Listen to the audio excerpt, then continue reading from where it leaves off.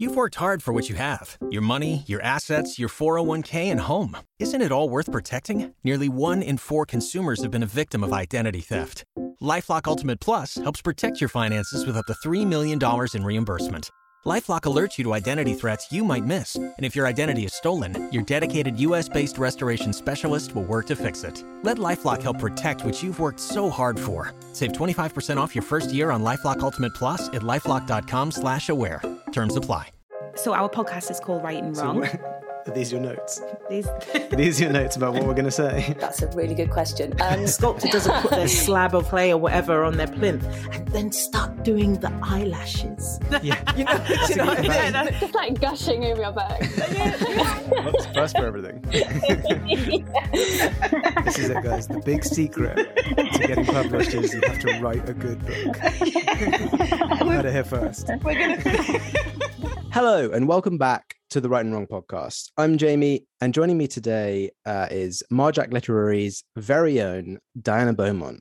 Hello, Diana. Welcome to the show. Hello, Jamie. Thank you so much for having me. Oh, I'm excited to have you on. We had a few technical difficulties beforehand, but we made it in the end. We did with gentle coaxing and a lot of patience. Thank you. No problem. I'm just glad that you're here. And I thought we'd start off by talking about, you've been in publishing for quite a few years now. I have far more years than I care to remember. But actually, it's a really interesting industry to be a part of.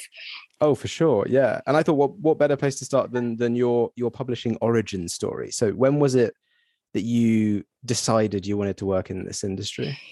Well, that is such a good question. And I think about that sometimes, especially when I see all these incredibly focused young people wanting to do work experience and placements when they're about 12.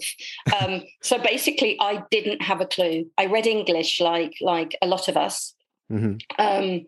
I knew I didn't want to do the kind of serious milk round kind of jobs. I didn't want to be an accountant. I can just about add up. And I love books. So I left university without a clue. And back in those days, it was before the internet. And actually, I am old enough to have written my first job applications by hand. I've got a few of them sort of knocking around in my best, neatest writing in ink. Now I sound about 100. But so when I left, what happened was, if you wanted a job in the media, and I thought media was about right, reflected my interests, you looked in The Guardian on a Monday and it had a whole listing of media jobs. And so the first job I ever got, just to show you how not sorted I was it had media sales. So I thought, oh, well, it's media, and I applied for it. And it was actually... me and the other girl were basically sacked after a couple of weeks. And, pretty much because I was so hopeless. We were talking about tech just now. And it was in the days where we had to talk about, I was trying to sell some kind of tech product to people. Mm-hmm. And I literally didn't know the difference between a hard disk and a floppy disk, which was the thing at the time. And so I think they found me out. But it was probably a blessing in that it forced me to work out what I did want to do. And I had a very short time on working on this magazine, Scallywag, which at the time was trying to bring down the major governments. But as they only really paid in beer and the odd tenner, I realised it probably wasn't sustainable. So I kind of I lurched from one thing to another. I thought about, what do I like? I worked actually for a part work company, which I really loved for about 6 months. And, those magazines you get and you collect them in a free binder. Well, it was that. And I had to do research on dinosaurs or on great works of literature and do a little summary. That's cool. And actually, I really enjoyed it. I remember one for Camus, and I put, set in sun-drenched Algeria, a guy, murders someone. Anyway, it was really silly, but kind of fun.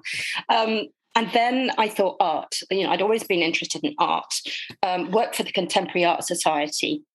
And again, after a while, we had the luxury back then. I mean, we're talking about the sort of early-ish 90s, that you could move relatively easily from job to job. It didn't necessarily feel like that. I think it's a lot more competitive.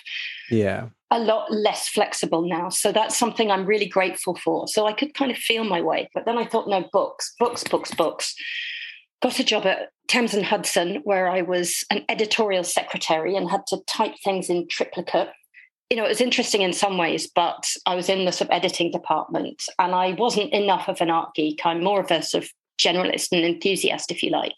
And so I stayed there for probably too long. Advice to anyone in the industry, you don't have to stay that long. I stayed about 2 years. And then I really thought that I love books, but my first love was kind of fiction.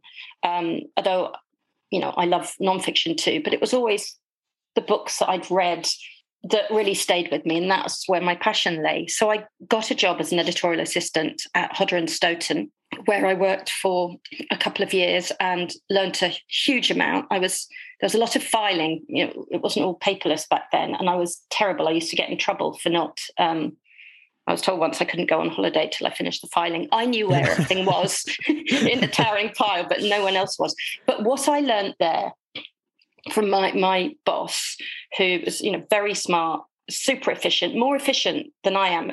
I mean, I am efficient, but she was just literally the most organized person in the world.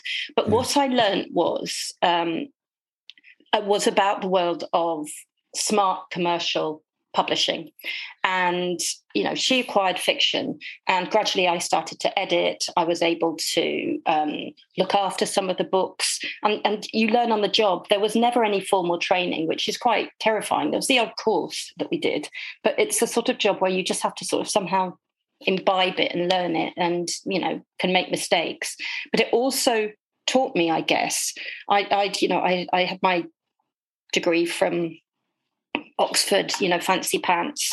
And, I read everything and anything, like probably a lot of your listeners, from sort of Lace by Shirley Conran, Under the Covers, to, the classics. I just devoured everything I could get. I'd always been a passionate reader. But it also taught me, I suppose, that people who were so-called commercial writers as opposed to so-called literary writers could be, really accomplished, talented, effective storytellers. And, there is still kind of prejudice against so-called entertainment, and it's sort of looked down on and can sometimes be dismissed, even though there are people who I think, are at genius level, like Marion Keyes, who in her so-called sort of romantic women's-y novels actually wrote, will write about alcoholism, will write about, people at the very extremes of their life, but with this sort of humor and compassion and empathy, but also acknowledging the darkness. So it taught me a lot. And after that, I applied for a job at Transworld and became a commissioning editor there for about 8 years, I think. Oh, okay. And I commissioned fiction and nonfiction, which sort of reflects my taste as an agent now, really, that, I love both. And choose the things I really want to work on. And it's taken me some years to sort of refine that. Jumping back a little bit, after Transworld, I got to a point where I just felt like I needed a change and I didn't know what it was. And I left, and I worked as a freelance editor, doing sort of odds and sods and, working sometimes with agents, sometimes direct with clients for some years. I had my twin boys on April Fool's Day, 2009.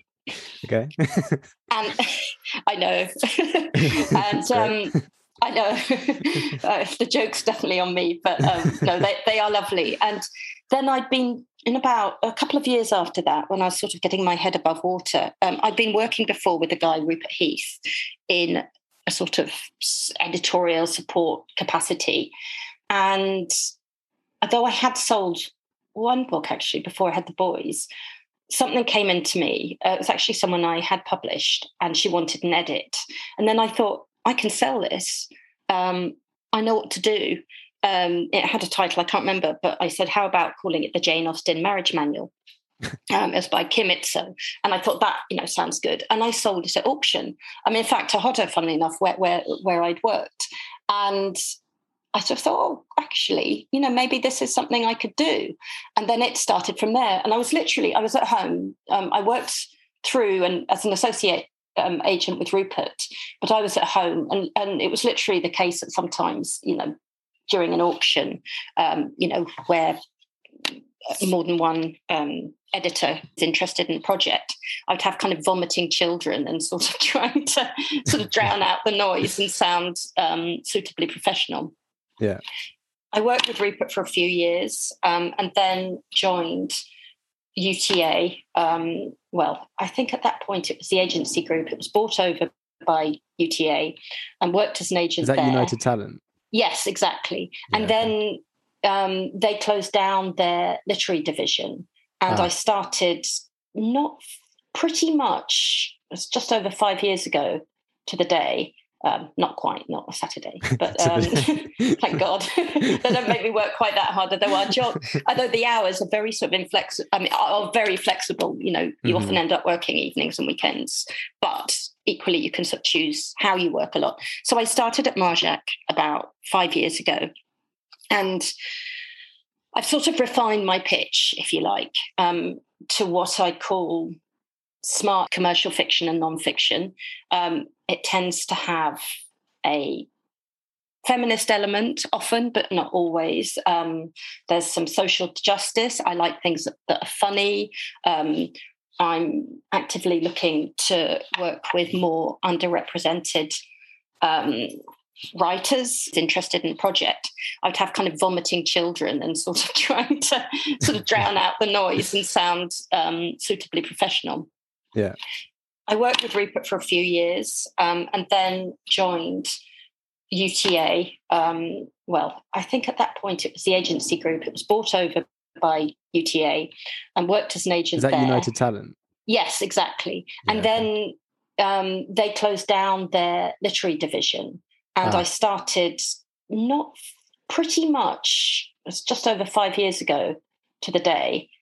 Not quite, not a Saturday, but thank God they don't make me work quite that hard. Although the hours are very sort of inflexible. Are very flexible. You often end up working evenings and weekends, but equally you can sort of choose how you work a lot. So I started at Marjac about 5 years ago, and I've sort of refined my pitch, if you like, to what I call smart literary commercial fiction and non-fiction.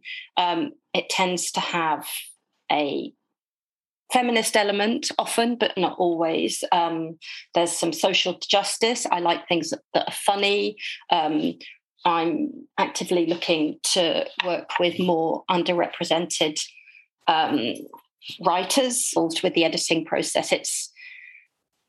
There are so many elements to being an agent, which are really interesting. The sort of deal making and the sort of the career management, contract negotiation, looking after, making sure the royalties, the foreign rights, all those elements are looked after on behalf of the author. But I think the thing that really excites me is being there at the very genesis of a project, and that can be different. That can be, for example, there's a book, Lily's Promise, which came out last year, which is something I'm truly honoured and proud to have worked on. It's by, she's now 98, a Holocaust survivor, Lily Ebert, and was written with her great-grandson, who's now 18, Dov Foreman. And a guy I've worked with, Andrew Roach, who has an agency that tends to represent people with disabilities, deaf, neurodivergent, and so forth.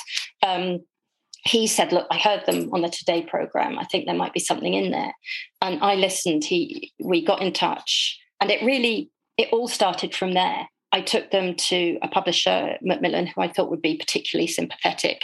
And so we all worked together in the way that I really love to do, in a collaborative way, thinking about what the book needed to be, how the story would work, the title, sort of every step of the way. And, much to my delight, the book did really, really well. And it got a couple of times to number one of all the books on Amazon and the Sunday Times bestseller list. And for Lily, it was a dream. You know, back in Auschwitz, she promised if she ever got out, she would tell the world.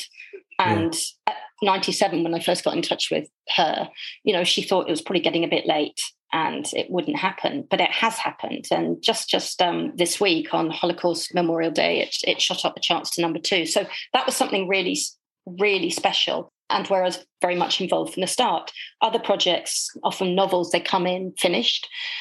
Well, when I say finished, that's sort of in inverted commas. There's usually, you know, there's work to be done. Stage 1 finished, exactly. Where you know, at that point when the author just thinks, I've got to let this go now. I've spent so long. It's time. I'm going to be brave and put it out there into the world. And of course, I will then have my views, and editor will have their views. But I still really enjoy that process of giving editorial input, and the amount depends on the project. Sometimes you can go through a good number of drafts before I send it out to editors. Sometimes something is pretty polished. And what's really interesting is I had an example recently with one particular client who I have just taken on.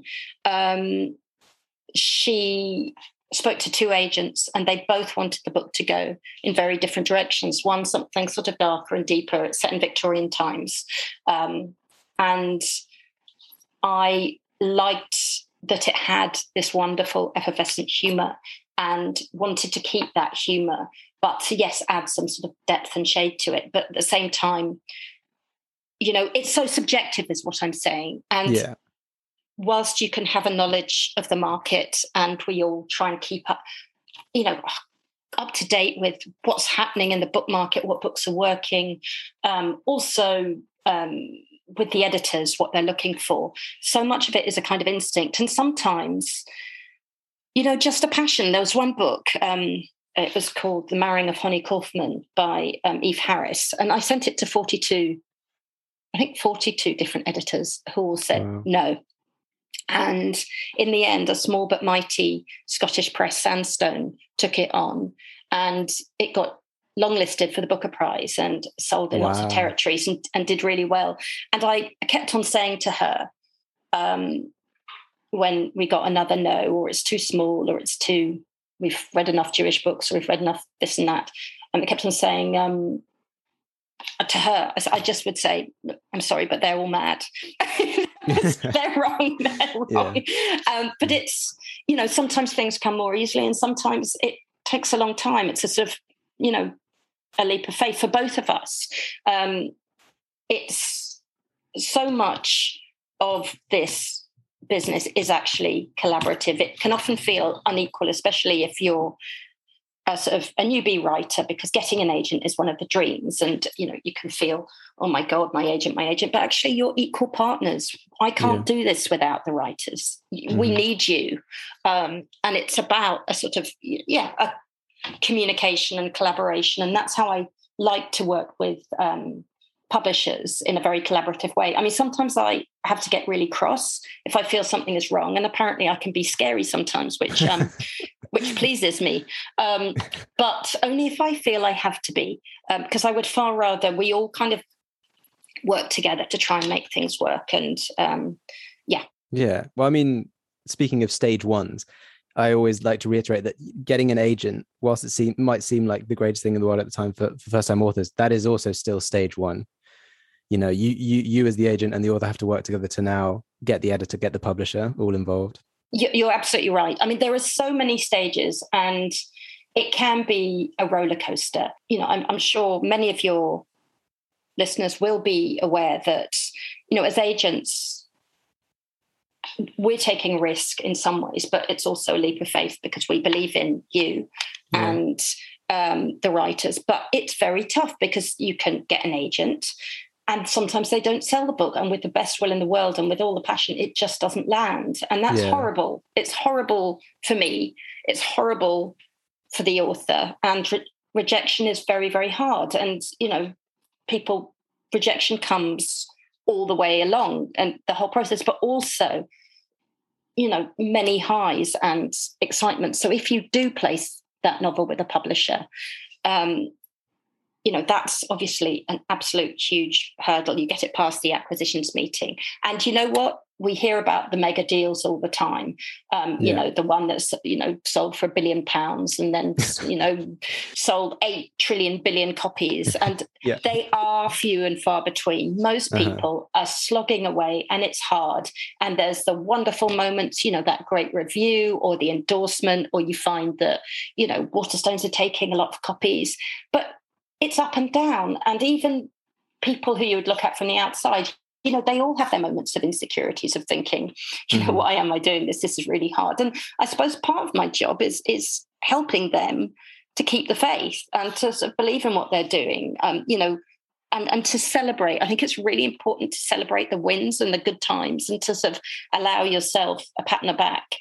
But sometimes also to talk people through the rougher times, because it's pretty obvious, but most of the time writers are sitting alone in a room.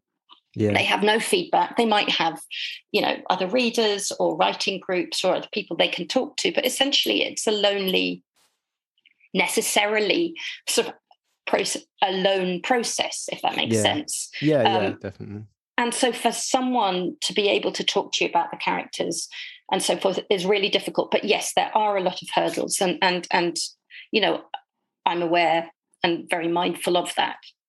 Mm-hmm. Yeah. Well, while we're talking about that, while we're on the subject, submissions, you are, so it's the 29th of January, 2022, and you are currently closed to submissions. Yes. Should I tell you why? I'd love to hear why. Tell us why. Pulling up to Mickey D's just for drinks? Oh yeah, that's me. Nothing extra, just perfection and a straw. Coming in hot for the coldest cups on the block. Because there are drinks. Then there are drinks from McDonald's. Mix things up with any size lemonade or sweet tea for $1.49. Perfect with our classic fries. Price and participation may vary. Cannot be combined with any other offer. Ba-da-ba-ba-ba. I'll tell you why. And I can't give you a clear answer as to when I'll be open, but I will be as straightforward and honest as I can. I think it's just been during the pandemic, the volume of work, having on and off the aforementioned April Fool's boys are now nearly teenagers, and they were working from home a lot of the time. There were a lot of stresses. I've managed to have COVID twice, and I just couldn't do it. I couldn't find the time to read the many, many submissions that come in and feel that I'm doing a proper job for my existing clients and giving them the best of my time. I think that's, it's as simple as that. There will be a time, hopefully come spring, when I can open up again. And I've been closed for longer than I planned. But again, I think I said to you before, I sort of knocked out with COVID and pneumonia and God knows what. And that really sort of took a couple of months. So I just I always want to be accessible. And I know it's really frustrating for writers when they feel, Christ, I can't even send them an email. I can't even submit my work. But all I can say is I am planning to be open again. I feel like I always say this, I'm nearly on top of everything. I've nearly read everything. and then suddenly, 2 people deliver or, something happens. And I'm like, well, I'm nearly finished. It never really stops in some ways, but I think I have got through the bulk of it. So that's about as candid as I can be, really. Well, it seems very reasonable. We all have to take some time off every now and again. And you're not even taking full time off. You're just taking a small part of your job time off. That's exactly it. That's exactly it. I think it's just the sheer volume and sort of giving people, the time and so forth. And that's always a battle because you want those new voices. Of course you do. And yes, I mentioned that I took someone on, and that was sort of really annoy some people, but it was via a client who'd worked with her some years ago. But I don't want it just to be a cliquey thing. And whilst I love that particular book, I do want to be able to open up again. So watch this space. Watch this space. And the best place to check is the website. It's the website. It'll be updated. Yeah, okay, absolutely. So when you do open yourself up to submissions again, however long that may be, the package at Marjac it's pretty traditional. It's just a cover letter, 50 pages, a synopsis for fiction. Absolutely. And then proposal instead of synopsis for non-fiction. Exactly that, yes. Do you also ask for the 50 pages for non-fiction, or is it just the proposal and the cover letter? Do you know what? I really need to check what we asked for on the website. But I think the main thing is having a substantial enough chunk of the writing. If it's non-fiction, you need to be able to see the shape of the book. So, you know, contents, an introduction, a bit about why you're the person who needs to be writing this particular book, and enough writing, ideally from the beginning. So it's not just sort of, you know, bits that are piecemeal, to give me a coherent idea of what it's going to be. And obviously with novels, we just ask for the first 50 pages or 3 chapters, you know, whichever comes nearest to that page amount. We do ideally want the book to be finished, so that if we want to see more, we know it's there. Yeah, you know, you can ask for the full manuscript and get it. Yeah, exactly. ASAP. Yeah. Okay. So when you receive a submission, what order do you go through the component parts, and how much weight do you attribute to each part? That's a really good question. I can tell a lot from the letter. I think the covering letter is hugely important. And forgive me if I'm teaching anyone to suck eggs, but the key things are, for me, is get my name right. I've had a Dear Marjac before, and preferably the right agent name. Occasionally, people sort of, you know, they have the name of a different agent, which is kind of quite funny, but probably not that effective. And so what I really want is to say, okay, this is either a novel or nonfiction about, you know, a short sort of elevator pitch really about what it is. Then you can expand a little bit more for a paragraph or so, and tell me a bit more about the book, but as specific as possible. So it's not just sort of a whole panoply of adjectives, which don't really, you know, it's sort of shiny and lovely and funny and this and that. It's like, well, I'll be the judge of that, thank you. But seriously, that tells me a little bit about what the book is, perhaps what genre it is. It might be useful to give some comparisons. We don't expect you to be a marketeer. You know, that's not your job as an author, but it is no bad thing doing a little bit of research. Just looking in bookshops, a really handy tip is looking at acknowledgement pages, finding out who an agent is, researching their list. And sometimes people say, I really enjoyed, I don't know, you know, Insatiable by Daisy Buchanan, and thought this might be right for you, for example, or Lucy Vine, or other writers. So, and that is appreciated because it means someone has taken a little bit of time.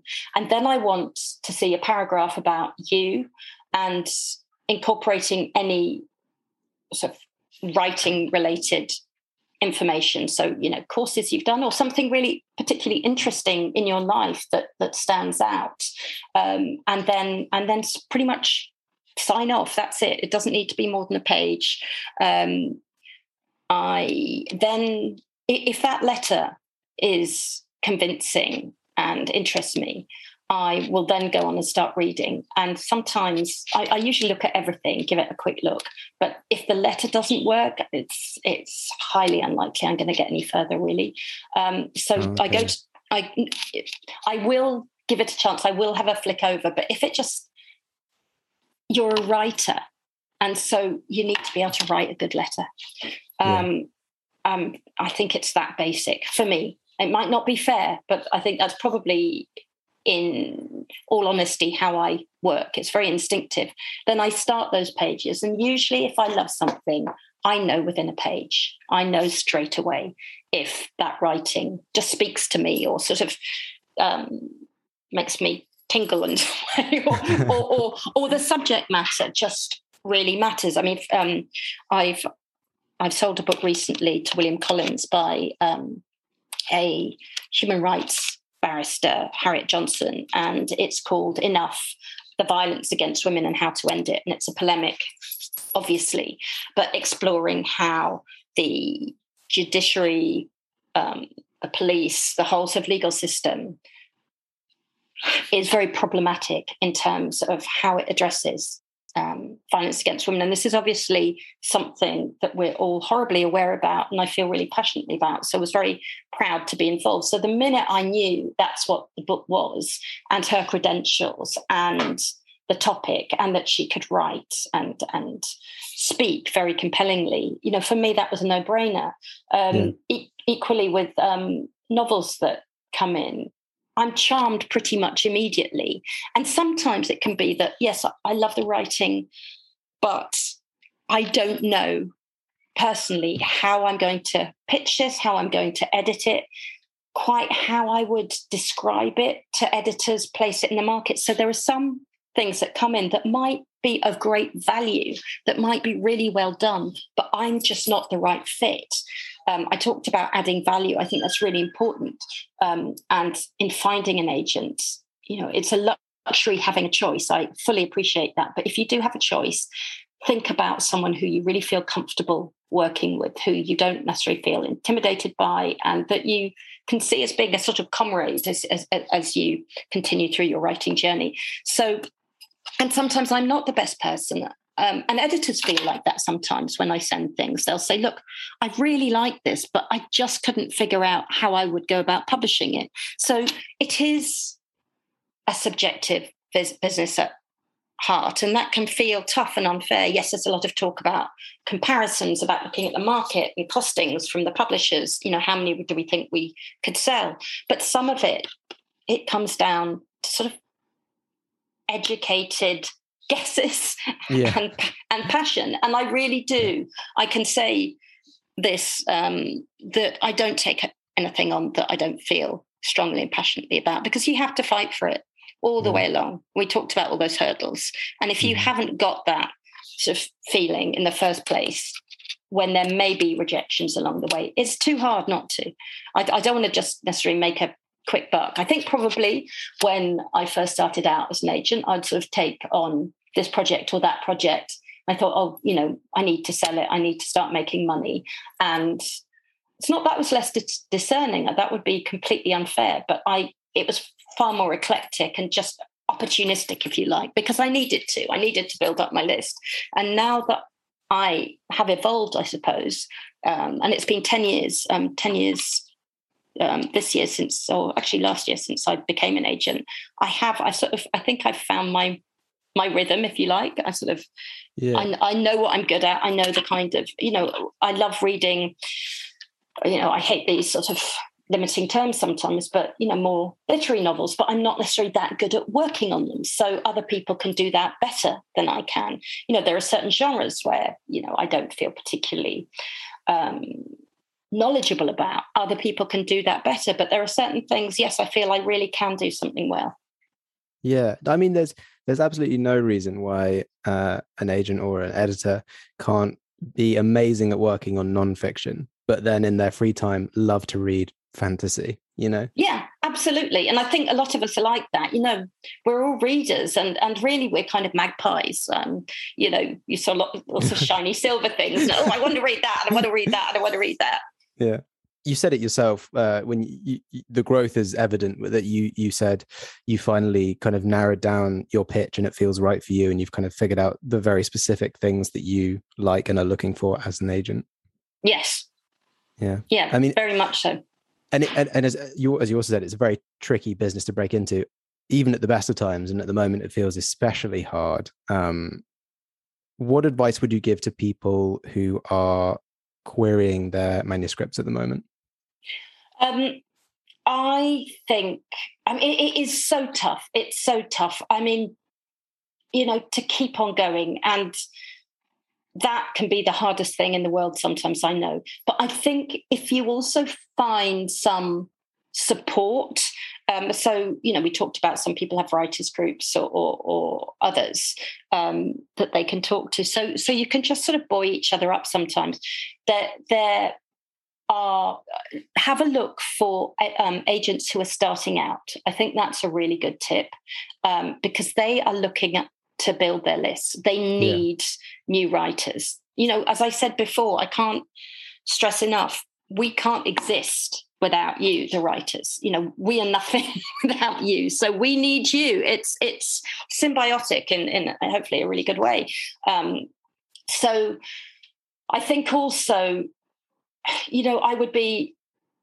there are lots of courses which can provide access to agents. I hate to think it's ever something you have to pay for or feel that you have to pay for, because that makes me quite uncomfortable in some ways. I think it's great that those opportunities are there, but not everyone is in a position to be able to afford that, although I think some schemes do provide bursaries for people who might not be able to manage that. So that is obviously one way of bypassing, I suppose, a step, because often, you can have one-to-ones with agents.